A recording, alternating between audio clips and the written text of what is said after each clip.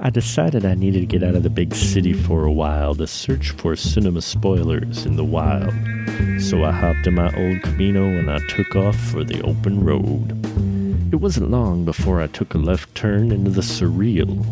A fly landed on my arm and I got the shivers.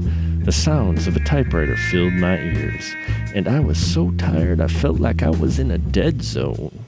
That's when my eyes caught the sight of a sign that said, "Welcome to Cronenberg." Behind that sign was a place that was a dead ringer for home. As I pulled in the parking lot, I realized no matter where I go, I can always find the spoiler room.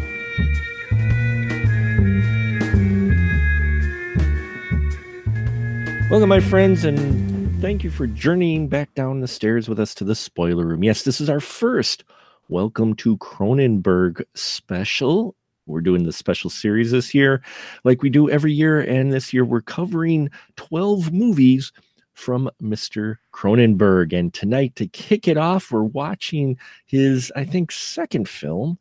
And we have with me tonight the lovely Andrew Shearer to talk about this most peculiar movie. How you doing, Andrew? Oh man, I'm good. I'm just, I'm just having a little bit of leftover titty foam. It's God, it's pretty nice. A little chocolate sauce on the top. Oh, wow. Yeah. And that was just within like the first 10 minutes. But you hung in there, man. I watched the whole thing, man. I watched this whole thing, and I tell you, it's one of those things where you watch early movies of some of these well-known directors, and sometimes you can see them right away, and sometimes you can't. Like me personally, no offense, I love John Carpenter's stuff, usually. Unfortunately, Dark Star, which I've watched a number of times, it doesn't do it for me. I've seen so many people be very, "Oh, this is a great film to start off in satire," and that one I couldn't get into, but Duel I could. This was my first time watching Crimes of the Future, and let me tell you, yeah, I looked at this going, yeah, that's Cronenberg. Isn't that great? It was like within the first, I don't know, just couple minutes of it, I'm watching it going, oh crap, this is Cronenberg. We're in for it now. Yeah. So you remember when you first watched this? Yeah. Every Cronenberg fan or Cronenberg collector has at least 2 copies of Crimes of the Future. Mm-hmm. Because they stuck it on Fast Company Blu-ray, and then they also included it in the Brood Blu-ray as well. And then of course later Arrow put out that collection of all his early films as a single disc. And so yeah, I've seen it a few times, and I was the same as you, man. I was just like so overjoyed to see how clear his vision was and his style was right away. I like it's almost it's almost like he's got his own little, since we were talking about superheroes, it's almost like there's a Cronenberg verse. You know what I mean? Yeah. Like all those first movies of his can kind of almost exist in the same world, Yeah, I could definitely see that with his work. And in this one, man, it's like it was like, I'm looking at this, and this is one of those where, I mean, if people wonder, it might not be everyone's cup of tea, but if anyone ever hears certain cinephiles or film fans throw around the idea of, no restraint filmmaking, just making the movie they want to make, this one is definitely that, because you look at this going, yeah, he's telling the story he wants to tell, and he doesn't really give a damn if this is going to appeal to everyone or not. No, that's true. And unlike someone like Carpenter or Spielberg, Cronenberg started out making underground movies. Mm-hmm. His early stuff was definitely, like, decidedly uncommercial. He was not trying to be like anything. As a matter of fact, I think those early the early short films and these two, which is almost barely feature length, Stereo before this, and then Crimes of the Future, um, they're almost like a anti-film in a way. It just Hmm. very very much so wanted to be their own thing separately, which is what underground film really is. You know, they're not. There's no thought to Hollywood success, mainstream success, or even necessarily communicating any real idea. It just really is its own kind of artistic expression, and therefore could put some people off. But if you're a fan of Cronenberg, this is, like you said, it is right in line with all his early stuff and all his classic stuff, and what you would say is his signature. um Body horror, or horror involving having imagery of the body, of some kind of metamorphosis, for uh lack of a better term, and a reference to his later films. um is one of the things too. I don't It's hard to put a finger on it for me. Whenever someone says singer, I just, when I'm watching it, I'm like, just the way everything's presented. I mean, the Adrian Tripod character, the way he introduces him. I think for me, what it was is, and I don't know why, but I'm watching the film going, okay, this is kind of odd. And then we get the scene where the one intern, who's an assistant to Dr. Tripod, brings his hand out to scratch his nose or whatever, and his fingernails are painted. Yeah, And I don't know why, but the minute I saw that, I'm like, oh, this is Cronenberg. We're in for yeah. Well, he's throwing little things out there before he gives you like the proper story, because there's no Cronenberg movie, I feel, at least of the ones he wrote, that you can just watch one time and get it. I Hmm. think what happens is the first time you watch one of these, be it Crimes of the Future or Rabid, or even something like Existenz, which I feel is pretty much the last of this. If we're gonna say call it a Cronenberg verse, is the last entry in that. The first time you see it, you're bombarded with so much unique ideas, imagery, and concepts that you really just are like, this whole thing has to wash over you once, and you're just like, holy crap! And then you kind of dig back in and start kind of feeling out what it's doing. Well, I mean, just starting with the Adrian Tripod character, I'm looking at this and it reminded me a bit of, because there's always like that character in anime. This character, even though he's voiced in the inner monologue that we hear, because most of the film is told with a voiceover, um, is male voice. You look at him and he's got an androgynous look to him, just like you've had for Adrian Tripod. And so at first, I was trying to figure out, is that a guy, or did he get a female to play a guy? I felt bad. I felt that, but I'm sitting here going, and the name Adrian as well. I'm like, there's kind of this little bit of a era of enigma around who Adrian is at first when we meet him. Did you get the same feeling at all, or am I just making stuff up in my head? Well, no, he had to be kind of like a neutral sort of a force, almost like a non-presence, because Hmm. he is like basically kind of like navigating this entire world. And so because there's no women in this world, Hmm. because it does take place in a future in which cosmetics have caused the disease and then death of all women, and so it's just men left to kind of like just figure out how humankind is going to carry on. And he's kind of the observer through there. He wears all black. He wears, and even that black goes, I think it's a turtleneck that he Yeah. wears, and he's just kind of floating through. And I believe the actor that plays him was a quite an elegant gay gentleman. I cannot remember his name, but Ronald Moldzik. something like that. He was the Yeah. star of Stereo as well, the film before this, and showed up in like kind of small parts in a couple of the other early ones too. I think he was in Shivers and in Rabid. But yeah, I can definitely see where you would get that impression, because he also has like mid mid shoulder or length hair, right? Mhm. So Yeah. everything about him is just sort of like kind of in between compared to the other men in the film. So I can see that, yeah.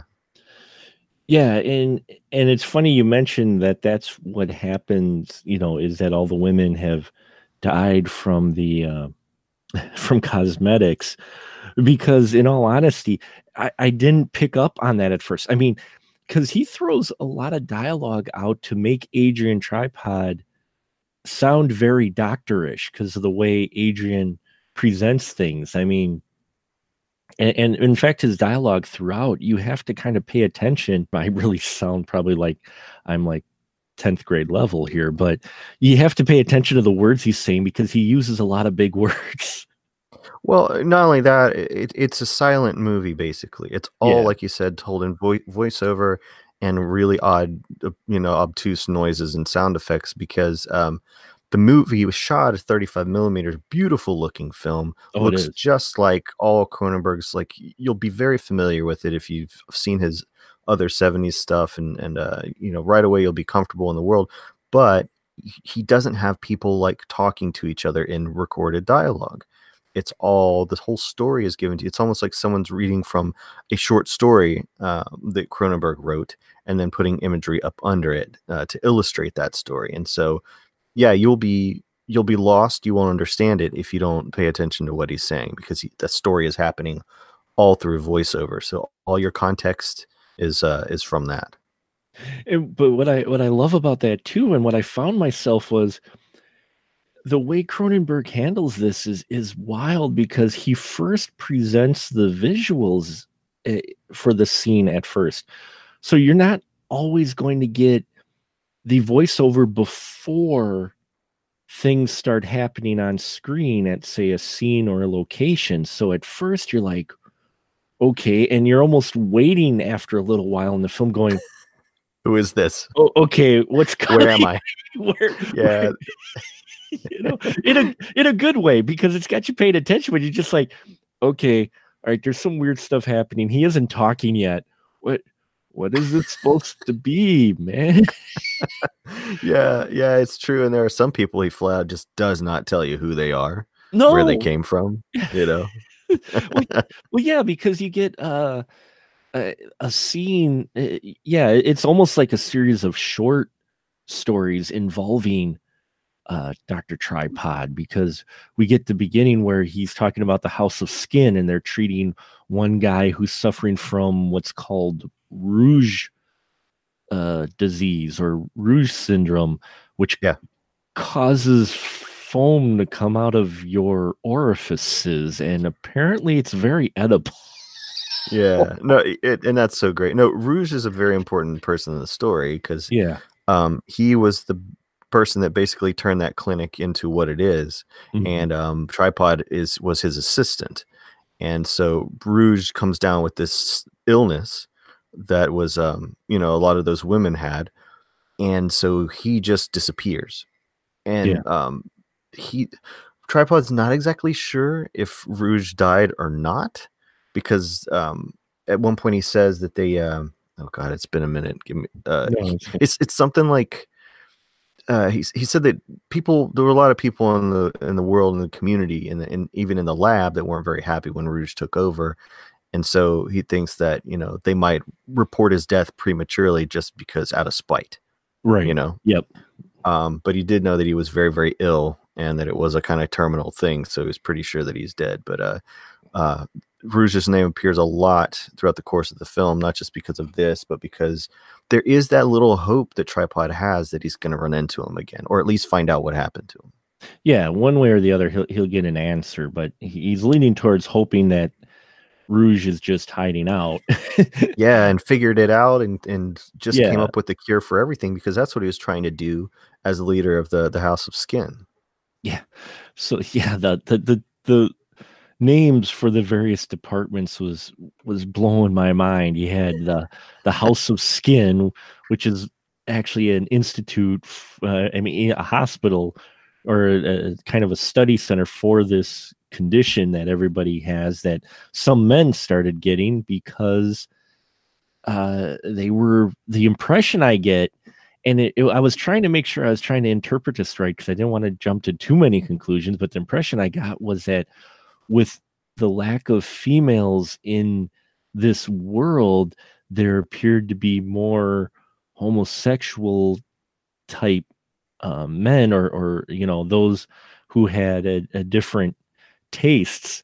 Hmm. And and you have that with Tripod. Almost feels like he's trying to explore that, but that's why some of the men started dying from the Rouge disease, is because they were you know putting on makeup and such like women, and that's Yep. why some of these were dying. Yeah, and he even says at one point he meets a guy who has gotten an STD from one of his test subjects, and you're like, Right. well, your test subject has to be a man because that's all that's left. So Yeah. like, even though he doesn't explicitly say, and I should say this now to get it out of the way, underground movies, and when I say anti-movie in terms of this movie specifically, they don't owe you really anything. They No. don't they don't owe you the same type of closure, explanation, or narrative or structure that movies normally do. So when I say you need to watch them twice, the first time is because a film like Crimes of the Future, it breaks your brain because it breaks movies. It does break your brain, though. I did see early fly evidence in this movie, because there's a gentleman, after Tripod's last patient basically dies, which he then like kisses him to get the blood and foam off of him, which my Tastes great. it apparently tastes great, and my mind was just going, okay, and we're only 10 minutes into the movie. Yeah, and he does say that there's something kind of sexual about it as well. He said it's attractive. Yeah, he says Yeah, secretions and fluids that come from this rouge body, these rouge secretions, there's something attractive about them. But after that died, he goes to the Institute of Neo-Venereal Disease. yeah. And apparently there's a patient there that's growing strange organs. And so when we first see this patient, you see jars of organs on a couch next to this individual. And the minute I saw the jars, Andrew, I was like, the fly. And it's out of Brundlefly's cabinet in his I, bathroom. I thought exactly of Brundlefly's cabinet in the vet.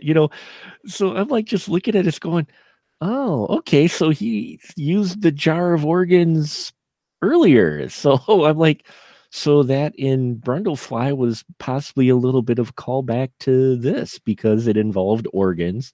This guy was growing odd organs off of his body, which they harvested, and he had a strange attachment to. And these, and he meets people throughout this. He meets a therapist, at the Oceanic Podiatry Group. That whole section in the podiatry group is incredible because there's so much weird foot stuff going on there. Oh my God, there is. There's so much weird foot stuff. I mean, I'm like sitting there going, it got to the point when you reach that point in the movie, I'm just like, okay, where is he going with this? Oh, well, I mean, what's happening there, at least from my recollection, is that it's clear that men as a species are de-evolving. Mm-hmm. And part of the therapy being done at the podiatry place is to keep people from getting like fins and tails again. So they kind of are developing these techniques to keep basically keep men walking upright and not retreating back into lizard slug land and just crawling into the ocean. Yeah, you're right, and that's the impression I got as well. And we get that scene after he meets with this guy who shows him the methods of how to uh, help people from turning into flippers and such. Which also there is, I mean, throughout this whole thing, I do get sexual overtones with this Oh yeah, well film. it's on purpose. There's Yeah. something kind of satirical, almost comedic about this movie as well, and it's would be the earlier Cronenberg's movies are, the more I think funny they are. Hmm. Because you get with the scene with the foot, and the guy showing the method, at one point, the part of the method is he puts the foot on the head, Mhm. his head, and then pushes. The way it's directed and everything, I'm like, oh man, I know what he's implying here. Like, it's not too hidden what Cronenberg's going here, what idea he's going here with the feet. Um, but then you get that strange later to where Tripod is trying it with individuals, and a guy just gets killed, and then another guy shows up with webbed toes, and he's trying to do the exercises on that guy. And that whole sequence was just, I'm like, I gotta watch this again. Well, it's interesting that the guy that gets killed is actually killed by a cannibal. Right. Okay. So it was a cannibal, because it's what I kind of thought he was going for, but I wasn't quite sure, because again, you don't get a huge like linear type of explanation or narrative at all. You're just given this image. Well, he He's runs in. after the guy, and then he comes back, and he's got blood all over his face, and he's chewing something, Yeah, that's true. and he spits some meat out on the ground. That, but it goes along with what's happening right there. What he's saying right there is, the whole thing about men kind of, you know, Mhm. de-evolving. Cannibalism would fall into that, or at least I Yeah. would think. Yeah, I would think so. Stronger preying on the weaker, because um, the way each of those two individuals involved in that altercation are portrayed, the guy who did the eating He just comes ran off, up. yeah, he comes off more aggressive than the guy he ate, basically, that he killed off in the corner. Um, yeah, so so you get that scene, and then that's when the guy comes limping up, and Tripod tries to fix the one guy's foot, um, and unsuccessful. But we then see webbed foot guy later, who apparently Yeah. is cured thanks to Tripod. In a manner of speaking, I It, mean, it, those guys, yeah. they're still not doing so great as a species. No, everybody, all the guys seem to be wore down a bit, almost like Yeah, just. and in, Go ahead. no, as I say, in varying degrees of just being lost, you Yeah. know, and trying to, because Tripod basically wanders through the film, and the men he encounters are often alone and Hmm. also seem to be kind of aimless, or resigned. Yeah, they're just around. I mean, Tripod then goes. He's like, he's looking in his quest for Rouge. He's goes to all these different places, including he becomes a courier for this company that it looks like he was doling out linens of some kind, like white gloves and Oh, well, other. at first it was all socks, and so that continues on with the whole foot thing. Yeah. Oh, they were all socks, weren't they? I didn't even I hadn't even noticed too much. Yeah, it's just like kink upon kink. Pretty great. Yeah, well, and your brain's, and this was my first viewing, your brain, there is so much to dissect when you get a scene like this. You mentioned socks. I didn't notice that they were socks. I noticed they were other linens, and wearable stuff. And the guy he gave them to packages them up in his own plastic bags. And then Tripod moves on to another guy. And then there's a guy doing ballet in the hall. Yeah. And you're right. All these guys seem to be lost. Like they don't feel like they have much of a purpose anymore. Well, I mean, they don't. I mean, look at what the world has become. You know. Hmm. So I mean, that whole sequence with him handing out the linens, and then he meets up, and then things really get weird, folks. I mean, I'm watching this going, okay, he's a courier for the metaphysical import export. He's a courier for them.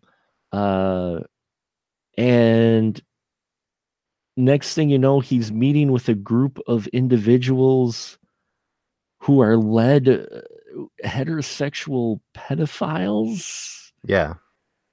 I'm like, Wow, okay. I'm like, Well, yeah, but it does make sense with the story because what they've said earlier is that the only people that were not affected by this disease it were like young girls basically. right, prepubescent Yeah. girl. And Yeah. so by that rationale, they think the only way to save humanity in order to like, repopulate, the only people that could possibly be, the key to all that would be these the young girls or whatever. So that not not to say it makes it okay, but in their quickly de-evolutionized state and irrational and desperate and overly scientific without emotion um kind of way of thinking, this is the conclusion they've arrived at.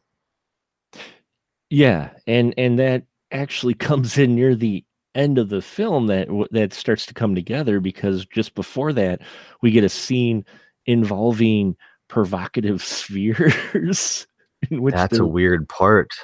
that that's that whole scene because he comes in after he said he was a courier. He meets up with the guy who used to, limp with his web feet, but thanks to the exercises tripod did, he says he's actually okay with himself now and he can walk on that leg better. And then he says, "Oh, join this group who are led by a guy named Jonkin, who convinced the group that these spheres are sexual."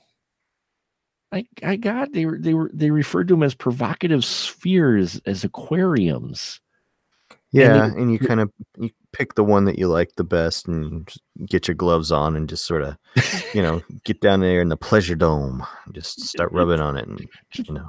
just rub on these aquariums. Yeah, but to me it's hilarious, Oh, it because is. these are all like it's so-called intelligent dudes solutions to their problems, Yeah. all these various things. To me it wasn't too difficult to see like I can't, presuppose what Cronenberg was saying with it, but I know what I get from it when I see it for sure. Well, I got the satire of science in it for sure Mhm. throughout because, yeah, like you mentioned, a lot of these quote unquote scientists just feel very inept at what, you know, like tripod just is quickly accepted into the was it the gynecological research foundation. um his approval uh, to help do the research. I mean, just like that, I'm like, wow, that was rather quick. Yeah, quick. he's on the staff within minutes of being there. Yeah, I'm like, oh, scientists must be a dime a dozen. You're thinking, and those guys that are picked, there's not exactly a vetting process for this. It feels like. No, no, everything is totally in shambles and it's mostly deserted. I mean, a lot of the places Oh yeah, when even if there are two people on screen, you don't see people walking by. You don't see people using elevators, stairs. I mean, this place is all the places they are just ghost town. they're barren. They really are.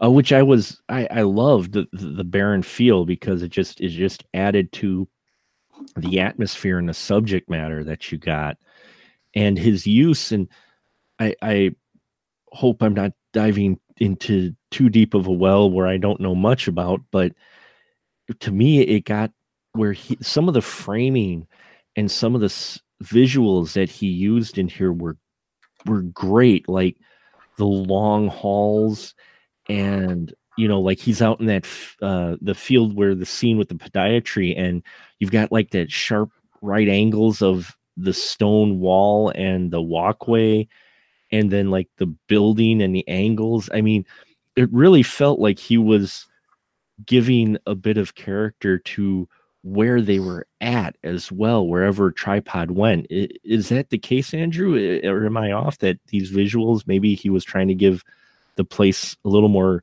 visual characteristics, unique to each place? And I don't know, it just seemed the way he had things framed was very artistic as well.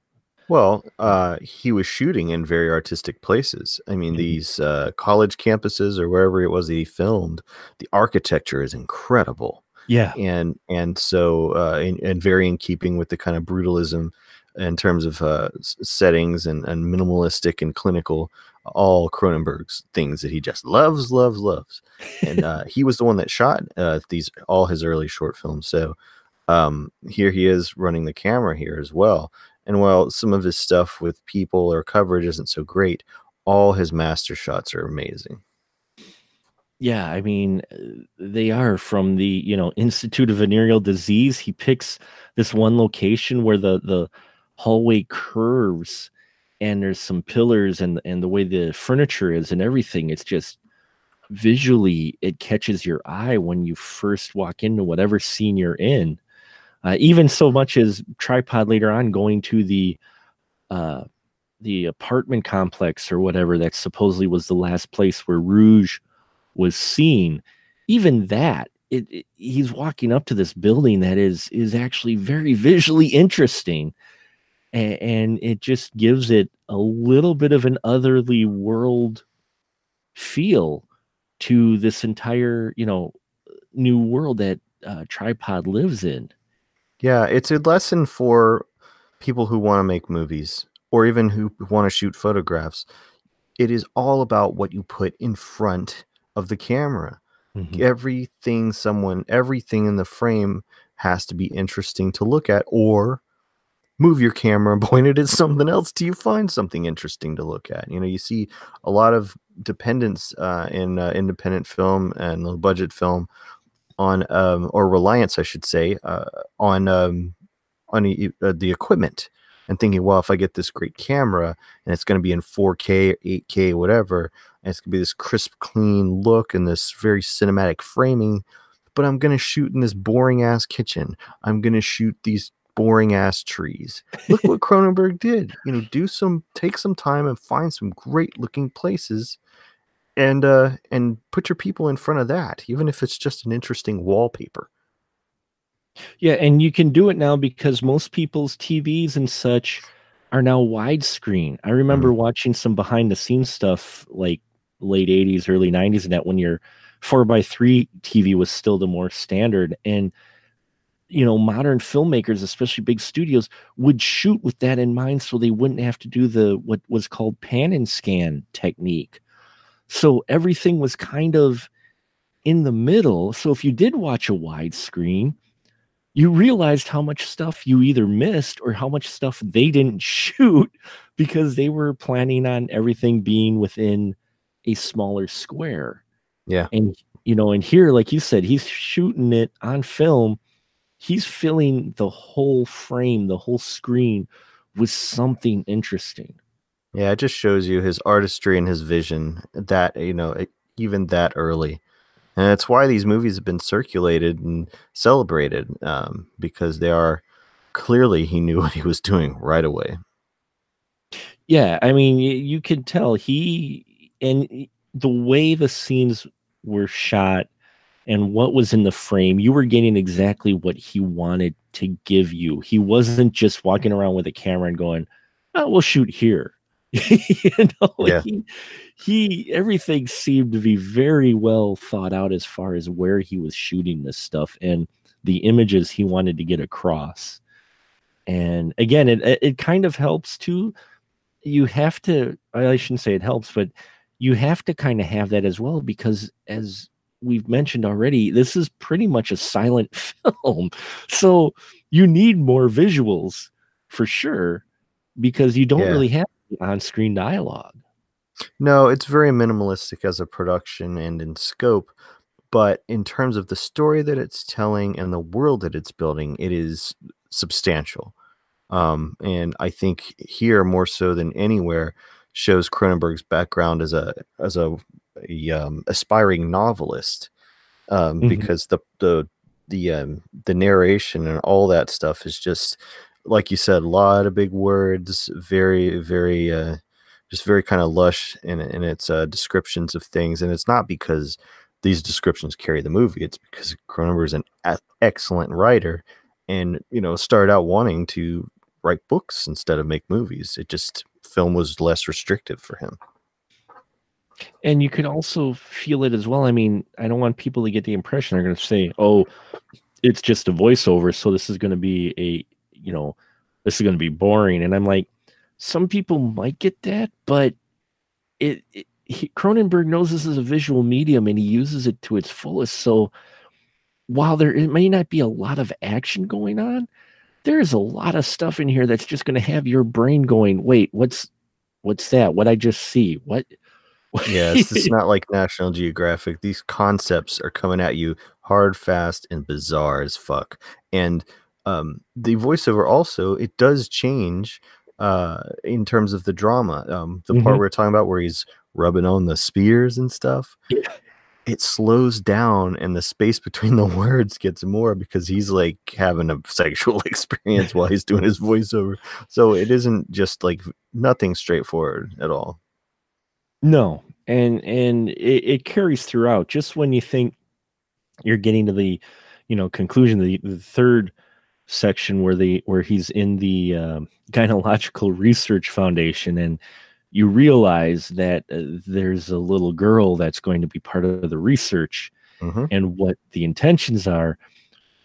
What's interesting is the way they set this up. Tripod, it seems like on a mission now. He's like, okay, this was part of Rouge's concepts, and they've done a lot of work to get this as they call it, a specimen, or this this research individual here, and you find out it's a young girl, and the minute Tripod sees her, he leaves. He just runs out the exit. Because he realizes, oh crap, this is what they really mean. And then a guy shows up with a machine gun. The machine gun guy is the security. Okay. And as they describe him as kind of unstable. Yeah. So his first thing that he has to do is get rid of this guy and get that girl out of there. And so that's a great, I don't remember if it's all in one shot or not, but literally the dude puts his gun down and goes to talk to those guys, and then Tripod just grabs that gun and just wastes them. Yeah. And then wastes them off screen. Yeah, and then his buddies go grab the girl and take her away.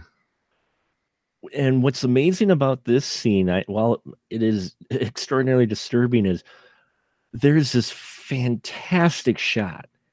And you've got to realize, folks, he's doing this with a film camera, and it is all in one shot. Adrian leaves. We cut away. We get the setup of the security guy with the machine gun showing up. So in this one shot, machine gun guy comes into this huge room where this little girl's supposed to be. He walks around, looks for Adrian. He comes up close to where he's nearly filming the frame, and he's just standing there, legs apart. When he turns around, suddenly Tripod and his two intern buddies are right there. It is an amazing one-hit shot that I watched. I rewound that and watched that a couple times because I'm like, that was so badass. Yeah, and for low-budget movies, it saves time to come up with a shot like that. It saves money to come up with a shot like that. It's easier to edit when you have a shot like that. And it just shows how much vision and planning. It shows off your interiors. It shows off your costumes. It shows everything. I always would rather go with a shot like that. Yeah, it sets up everything, and the fact that it was done, and I didn't see any edit. All I saw was the machine gun guy get up really close to the frame, and as his body turns around so it's thin, suddenly there's three people standing there by the exit door, and I'm like, I didn't even see the door move. I'm like, that was just an impressive shot. And then he offs the security guy, and they kidnap the girl for the purposes of research and to possibly do something that is it is going to make the audience go, oh my God.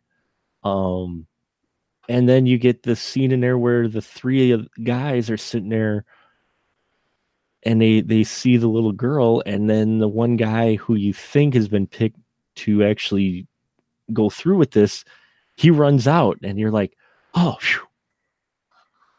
But then Tripod comes back in the room, and you're like, oh no. And just to be clear, when we say go through with this, they are intending to impregnate this kid in Yes, order to repopulate. yes. Which again, just when you realize this is good, you're just like, oh God, Mm-hmm. oh boy. I mean, yeah, it's supposed to be extraordinarily uncomfortable, and he sets it up so it is uncomfortable. Yet, it's all through the performance of the three gentlemen and his narration, because what actually is on screen isn't, and this is what really got me, was what's actually on screen isn't anything that's portrayed disturbing, but yet it's the setup and the atmosphere and the narration that just set up, just and the idea that he implants in the audience's head that sets that, to makes that so uncomfortable. Yeah, if you had it on mute, you'd have no idea. Yeah. Yeah, if you had it on mute, you wouldn't really know. You'd be like, okay, and yeah, and then when the credits rolled, I sat there going, you know, I feel bad as the cinema watching guy, but I'm not quite sure I know what I all watched, but what I watched was amazing.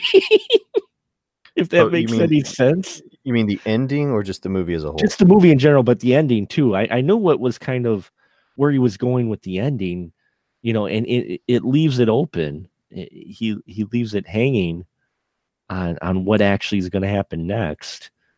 I mean, yeah, I my impression of the ending of Crimes of the Future is, you've got this kid in the room, you've got Tripod coming in there, sort of preparing himself for what he's going to do, but he goes, I sense the presence of Rouge.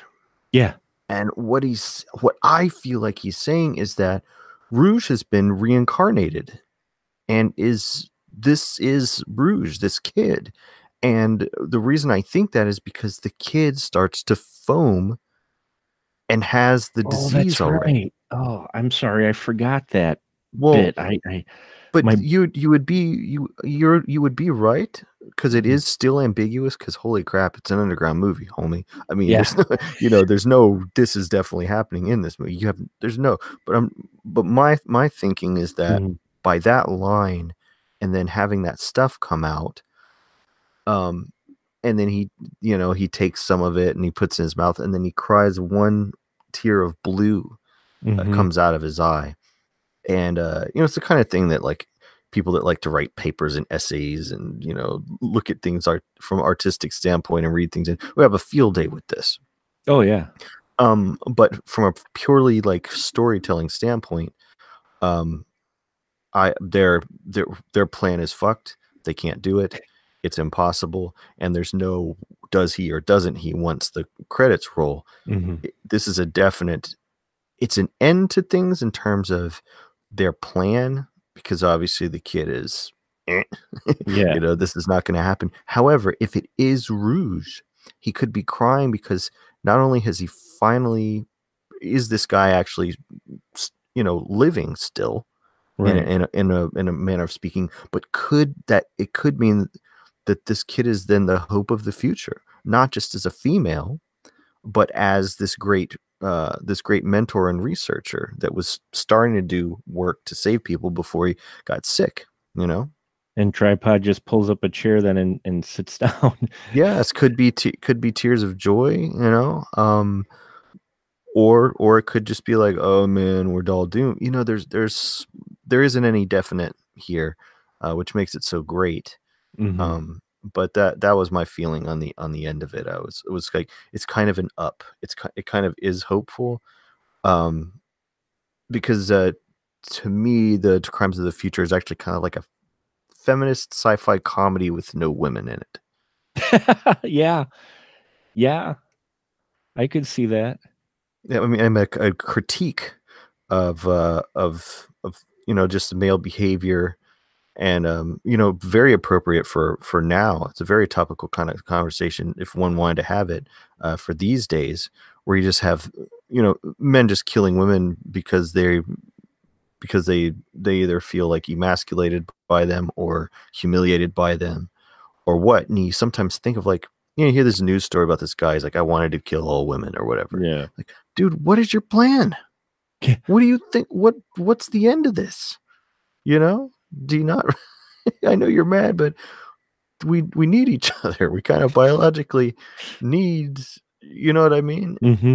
And so and this is 1970 when this kind of thing is being posited, and so you're seeing men aimless and without, you know, slowly losing their sanity and slowly losing their humanity without women around.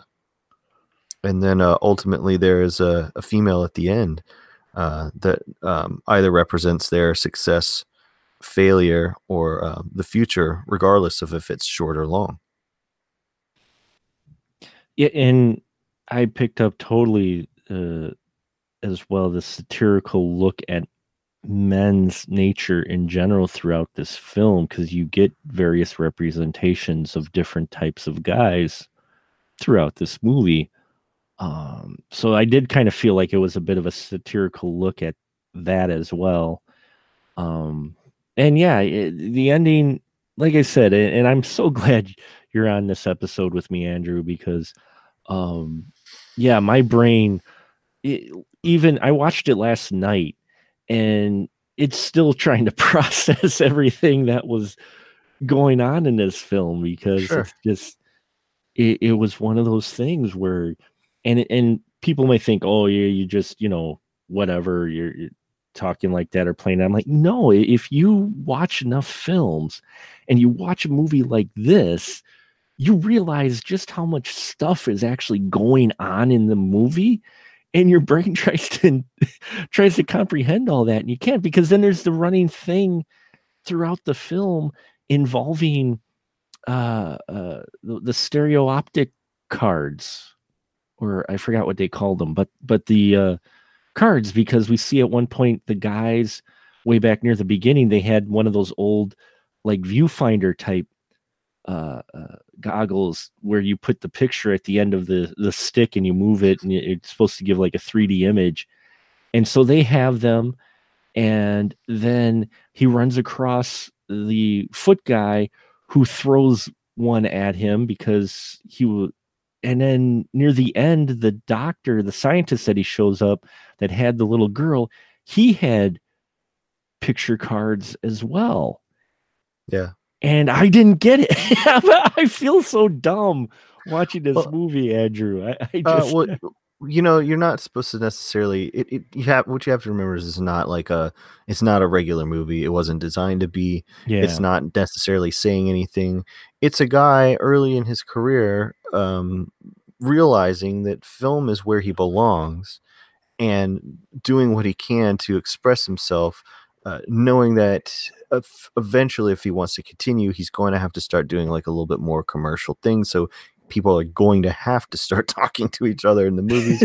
You know, there's going to have to be something kind of linear and something an audience can hook into. But the rad thing about what you are doing, because I love Cronenberg, he's like one of my favorite, most fascinating filmmakers to me, is starting from the beginning. You're gonna see the connection, especially with all these early ones. You're gonna see like just how predictive Crimes of the Future was, and just how well it actually fits in with all this stuff. Because like, Mhm. you know, from here on, they're basically like two little trilogies: Shivers, Rabid, The Brood, and then Scanner's Videodrome Existence, and all of them fit together. They're so much fun to watch, like back to back to back. And Cosmopolis, even though, and I think I may have said this on the Videodrome episode, even though it's based on a book, Mhm. I feel it really does slide in there too. You could watch Videodrome and Cosmopolis one after the other. I mean, the endings are almost identical. Mhm. But really and truly, yeah, those six for sure. They all fit together so well and so neatly. But they're cool, but really, if you've seen Crimes of the Future first and then go in order, you see how they all built off each other, but there's little things in it that continue. There's a part in Crimes of the Future. There's some guy in a red outfit, Yes. like a Hmm. doctor in a red outfit. Dead ringers, man. Yeah, I know. The You know, minute I saw that, I was like, oh. isn't that great? So this is what you like to see. Some people like a filmmaker to not revisit themselves and do something different, see them appear in multiple genres and stuff like that. But Cronenberg's a fascinating, great one to talk about, and a great one to examine because of what he's kind of carved out for himself when he wasn't. His later career is marked by, you know, after Videodrome, he's for the most part adapting other people's stuff. Yeah. Even if he's been the screenwriter, it's based on, books, movies, things like that.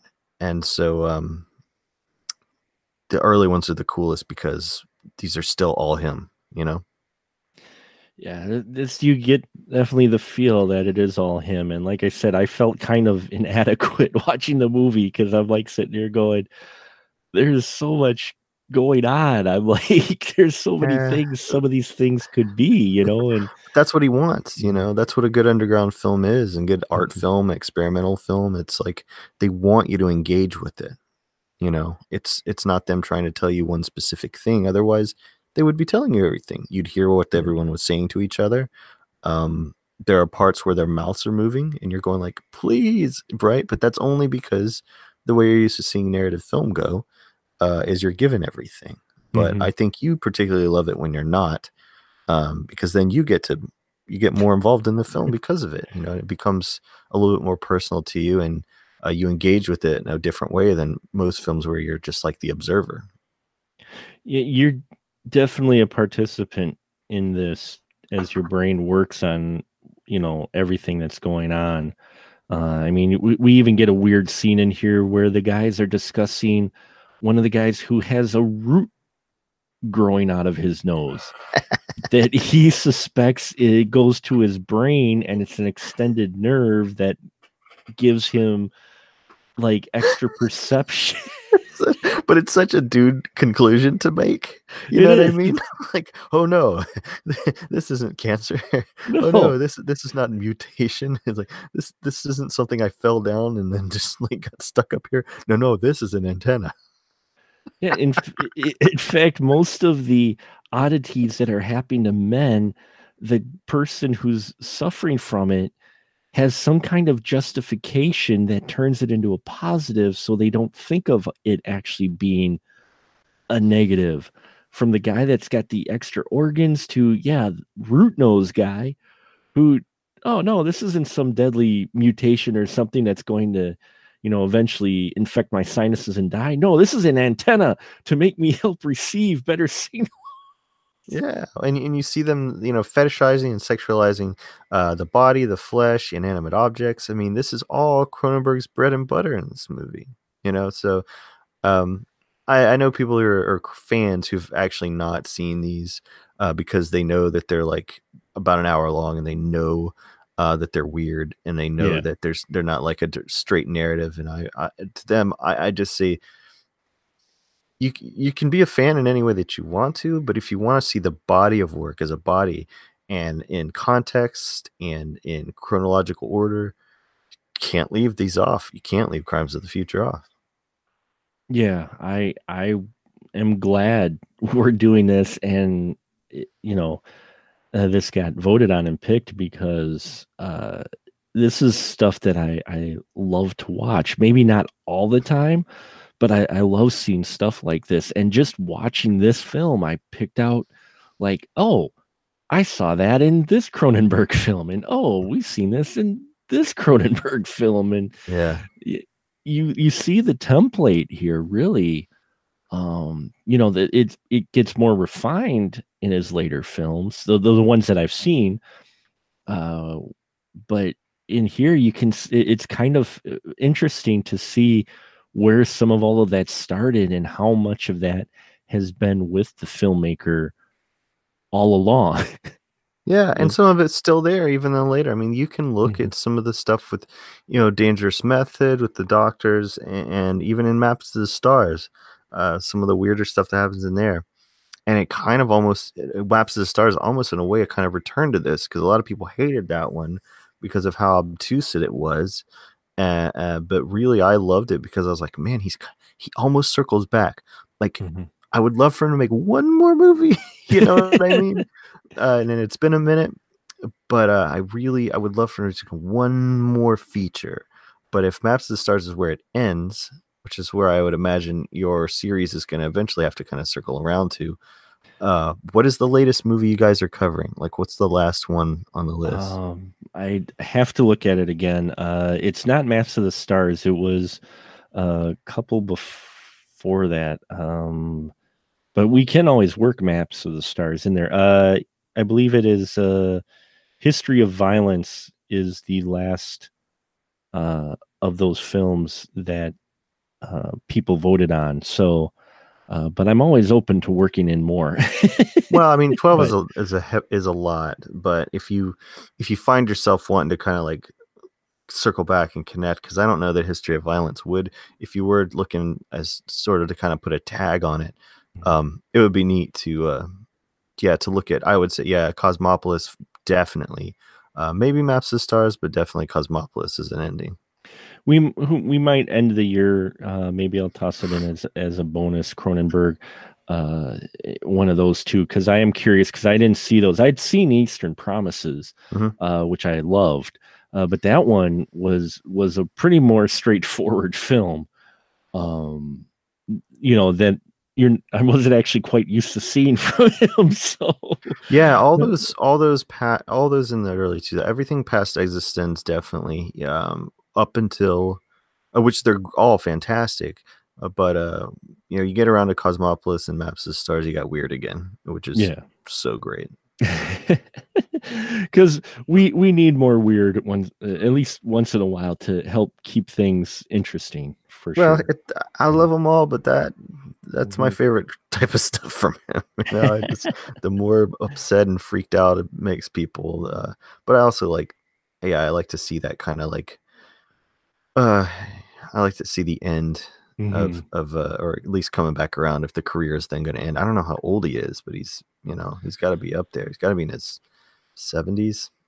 He's 75. Yeah. See, he made to be done with Yeah, features. I know he's come back to shorts. He's done a couple shorts in the last few years, which is how he started, which is cool to me. yeah. He hasn't done anything since 2014. That was Um, Maps to the Stars yeah, and then 2014. he did a short film called Consumed. Oh yeah, that one's cool. You can just watch that on the internet. So yeah, so he's done those. So I think we will end it here. I appreciate Andrew joining me here because you made far more sense of the film than myself. While I'm sitting here rambling, just trying to uh, get my thoughts in order. Because when the film ended, I was like, there's so much to process, and I'm still processing. So I thank you for doing this episode with me, and like we did kind of last year, we were like, what did we learn from the 50s? It came from the 50s. I think I'm going to do these Cronenberg episodes to where if there's one thing that you would say someone might take away from Cronenberg from seeing Crimes of the Future, what would you say that would be? That this guy, he's got a very kind of scientific mind and very literary mind, Mhm. but in that kind of that old saying where the world is a comedy for those who think and a tragedy for those who feel. Mhm. He's got the definite kind of mix of both because of how funny it is. But mostly, it holds a mirror up to what men think of themselves and shows just how fucking ridiculous and how easily that crumbles. Mhm. Yeah, that I would agree that yeah, taken away from that you know what you kind of need a balance in the world, and when you don't have a balance, when it is tipped to one, in this case, one gender too much, it's very easy, especially for that gender, to lose themselves. and it throws the balance off, and they kind of de-evolve Oh yeah. in a way. So you kind of need a balance. You need a counterpoint to the point, because if it's all just the same point, eventually it's going to disintegrate. Yeah. And those who believe in that one point of view will start disagreeing with each other because they have no one to disagree with. Yeah, it's like that echo chamber thing, and then everything results in violence and chaos and poor decisions and STDs that make you cannibalism. It make you secrete foam from your various orifices. So that's right. And there you have it, folks. Now this is the point where I give my guests the license to shill. So Andrew, please tell these fine folks where they can find you at. Oh, thanks. Well, hey, it was a pleasure, man. And what an honor to be on the very first of these Cronenberg series of episodes. You're doing the Dark Lord's work here, partner. I'm not quite sure what I'm getting myself into, but no, dude, it's a good choice, man. My friends and I here in Athens, Georgia, make movies, low budget movies, underground movies. And we're called Gonzorific, GONZORIFFIC. Look for us on Amazon Prime, on YouTube, and on Instagram. You're just gonna see a lot of crazy crap. A lot of great and entertaining crazy crap, that's for sure, though. Oh yeah, and you can buy our crazy crap at gonzorific.com. There you go, folks. So if you like crazy crap and you like crazy films similar in some ways to Crime of the Century, Andrew definitely captures that spirit. Oh, thanks, man. Yeah, we would, and definitely fall into the category of feminism as well. Mm-hmm. Proudly and well-deserved fall into that category as well. So check it out, folks. I hope you enjoy my ramblings and Andrew's very constructive thoughts on Crime of the Century. And if you've seen the film, you probably know where we're coming from when we say it is a film that needs to be seen more than once. But if you watch this, you'll see a lot of Cronenberg where it shows up again in his later films. And that's what we're going to be exploring over the next few months here. Over the rest of the year, we'll have one Cronenberg episode a month. And the next episode we will do next month will be Shivers. So that's going to be an interesting discussion as well. And I thank you for listening to our conversation. And now just say goodnight, Andrew. Good night, and I'm coming back for Crash. Hey, all my friends out there looking for more spoiler room goodness, then why don't you check out our brand new Patreon page, patreon.com/specialmarkproductions, where you can get access to exclusive spoiler room episodes and a whole lot more. You can also find us on Facebook groups at SMPRD and on to Twitter at SpecialMarkPro. Let your voice be heard and let us know what you would like to see in the spoiler room, as well as just how we're doing in general. We appreciate your support, and remember, in the spoiler room, the conversation is fresh, but we do spoil the movies.